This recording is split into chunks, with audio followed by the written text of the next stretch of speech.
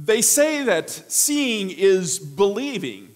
If that's the case, then we're a bit of disadvantage when it comes to seeing Jesus.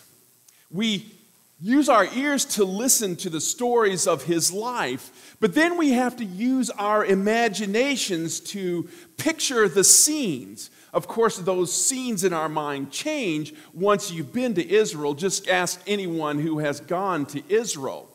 Yet, learning visibly, visible learning is a way for us to gain different perspectives, especially if you use the imagination of artists. So today I want to use two different artists to help us look at this story of the other Samaritan, not the good Samaritan, but the Samaritan woman at the well. We're going to use two pieces of art, one a painting, one a sculpture. Both of them are neither of them are really completely realistic. But yet the artists use their interpretive gifts to help us look at this story and gain other insight into it. The first piece of art that we're going to use is a painting. It's called Jesus and the Woman at the Well. It is painted by the Polish modern artist Jacek Malczewski. He painted many other paintings on this story of Jesus and the Samaritan woman, but this is the one that really caught my attention. As you can see, the painting is a bit anachronistic. Both of these are early century Polish peasants looking, not your typical Jewish-looking or Samaritan-looking people. In fact, Jesus, his face is Malczewski's self-portrait. Malczewski had a habit of painting himself into his pictures. He's wearing an artist's smock and holding in his hand a straw hat and an umbrella. You wouldn't find that article of clothing and those accessories in first century Judea.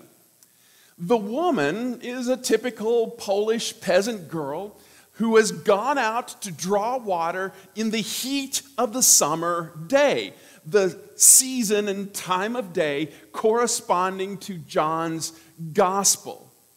But what's unique about this painting is Jesus. Jesus is facing away from the Samaritan woman. You see, when we think about this or picture it in our minds, we kind of typically think of Sunday school pictures that we've seen in the past. And in the Sunday school pictures, they almost always have Jesus looking at the Samaritan woman. Now, that detail isn't given to us in the scripture, but here Jesus is facing away from her. And it's the woman who seems to be expressing interest in who Jesus is and what she is and what he is doing there in asking her for a drink of water. Of course, Jesus is not using good communication technique, right? Ask any Stephen minister there. You're supposed to make direct eye contact when you're communicating with other people. But Malczewski does this as a way to point out the cultural difference between Jesus and the Samaritan woman. This is also highlighted in our gospel lesson when the woman says, "How is it that you, a Jew, ask for a drink from me, a Samaritan woman?" John adds the helpful footnote that Jews do not hold things in common with Samaritans. That's a bit of an understatement. Jews and Samaritans did not like each other. Ostensibly, they worshiped the same God, but religiously, politically, and culturally, they were far apart from one another. That historic hatred between these two groups is what made Jesus' parable of the Good Samaritan so offensive to the Jewish people. But here, Jesus is facing away from her. Who are these Samaritans and where did they come from? Well, After the death of King Solomon, the kingdoms were split in two. The Samaritans are the remnants of the northern kingdom of Israel. The 10 tribes of the north decided they wanted to be their own country. And so they chose Jeroboam ben Nebat as their king, slighting Solomon's son, Rehoboam. Now you had the kingdom split in two. You had a bunch of battling relatives. The northern kingdom kept the name Israel. The southern kingdom became simply known as Judah. A person from Judah was a Jew. A couple of generations later, the kingdom of Assyria in the north, that Assyrian empire, came down and conquered the northern kingdom of Israel, sacking its principal cities, carrying off its leaders and other people into captivity. They set up a puppet government and extracted heavy tribute from the people. We'd call them taxes.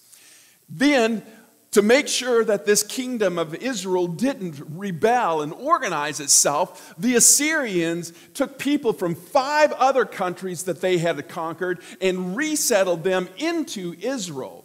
The intermarriage then between the remaining Israelites and these Gentiles from other countries produced a mixed blood people that became known as the Samaritans. Now, the southern kingdom was able to escape and fend off the Assyrians thanks to the miraculous work of God under King Hezekiah. Remember in Isaiah 37, it says that God sent the angel of death that killed 185,000 Assyrians overnight, after which King Sennacherib then packed up and went home. The southern kingdom survived, but they did not come to the defense of the northern kingdom, and that fact was not forgotten. Back to the painting. Jesus and the Samaritan woman are communicating, just not face to face. It was an awkward encounter, outside the norm, which is why the disciples, when they came back from town, were baffled. But of the two here, who looks the most hesitant? Jesus, right? He's the one who looks hesitant. Look at the face of the Samaritan woman. Her face has an expression of warm interest. Like I said earlier, Jesus did speak to her first, asking her to give him a drink, but even as John's own gospel testifies, it's the Samaritan woman who shows interest in Jesus and carries on this conversation, peppering Jesus with more questions. She's the one who seems to take the initiative in this situation. She's the one who is talking with Jesus. And Jesus answers her, often in a cryptic way. I'm sure she was expecting Jesus to disrespect her, as Jews often do Gentiles. I can attest to that from my flights to Israel. We can talk about that later if you want. But here Jesus doesn't disrespect her. He engages her in a conversation, drawing her deeper and deeper in. A conversation probably like she has never had in years due to her hard peasant life. Jesus draws her in so that he can teach her about living water. And when he presents to her the promise of living water, you can see she's all in. Sir, give me this living water that I may never be thirsty, and I would not have to come here day after day to draw water. How hard her peasant life must have been that she would be drawn in to this situation. You see, The exceptional thing about this painting is that it debunks a certain dubious interpretation about the Samaritan woman, that she is a woman of low virtue. Yes, Jesus does give us this detail of her life, that that she's had 5 husbands and the one she has now is not her husband. He knows this about her, even though he has just met her.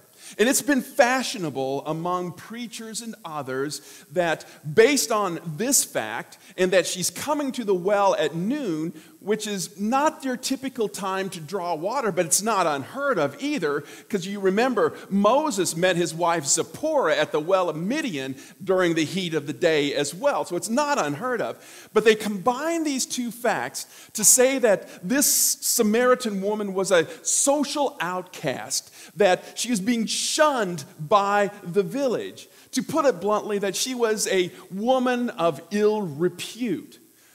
But that's an assumption, because those facts are not in the story. In fact, when you get to the end of the story that we read, she was able to go into the village and talk with many people. She shared with her encounter with Jesus with many people. And this is important. The people of the village listened to her. They went out to see Jesus themselves. That kind of mitigates against the idea that this woman was a social outcast. What Malczewski is doing here in this painting is revealing St. John's use of light. Look at the painting. It is bathed in golden sunlight. This woman showed interest in Jesus and was able to carry on a theological discussion with him. John, in his gospel, uses the theme of light and darkness prominently. It is important for John. Jesus, he says, is the true light of the world, pushing back the darkness.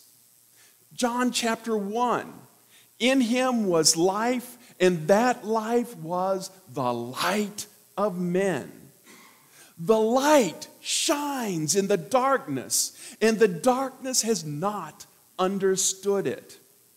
Last week's gospel lesson with Nicodemus, a teacher of Israel, who's supposed to be teaching the true light. When does he meet with Jesus?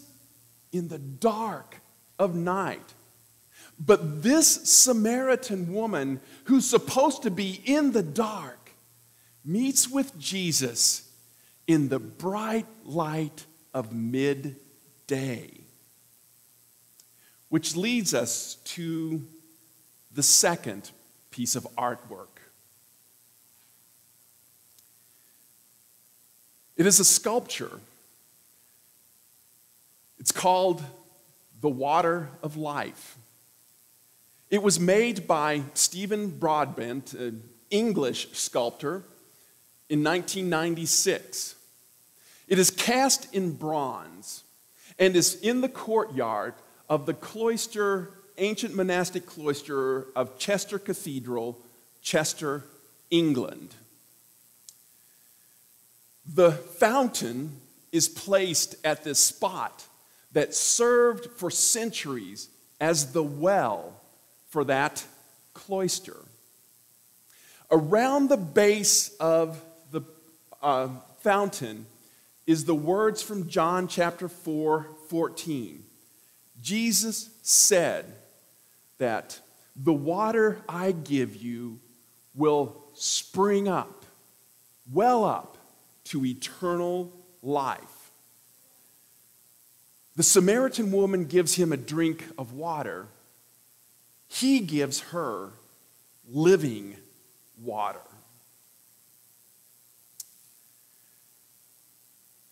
What's unique about this is that Jesus understood the hardness of her life. And he offers her living water. And in that offer, she recognizes that there is hope, that there is healing, that there is mercy. And so too for us. We all struggle with troubles in our life, dealing with emotional or relational or spiritual or physical troubles in our life. And Jesus comes to us offering living water that gives us hope and healing and mercy. Jesus is that living water that refreshes us with grace and acceptance, forgiveness, and strength for the day. Jesus never runs out of the water of grace for our lives. It never ends. He is a wellspring, the eternal source of life for us. Note the position of the bowl in that fountain sculpture. Who is holding the bowl? On this side, you can see that Jesus' hand is on hers. On the other side, her hand is on Jesus. So who's holding the bowl? It's hard to tell. That is so true to life because they are so tied together. We, as Jesus' disciples, promise to serve him, and he promises to give us strength for the day, living water. Or is it the other way around? He gives us his living water, and we promise to serve him in gratitude. It's two sides of the same coin. There is this constant give and take, the flow between master and disciple and master, between us and the one whom we claim to serve. It is so symbolic of the Christian life, that exchange that happens, the give and take that happens between us and Jesus through the living water. Notice also that it is in a circle. It's symbolic of this dynamic exchange, giving and taking, going on forever. You see, in the Celtic tradition, the circle, which is a prominent part of every Celtic cross, is a symbol for eternity. When we enter into a relationship with Jesus, we do so for eternity. The constant flow of grace and mercy, living water in our life as we serve others. You see, that's the great thing about visual art, is that it gives us different perspectives to think about, to look at. And in this exchange between the Samaritan woman and Jesus, we can see ourselves in that picture as well, in that dynamic exchange in our relationship with God through Jesus Christ. Jesus giving us his living water, refreshing us, reviving us, restoring us, so that we in turn can share that living water with others.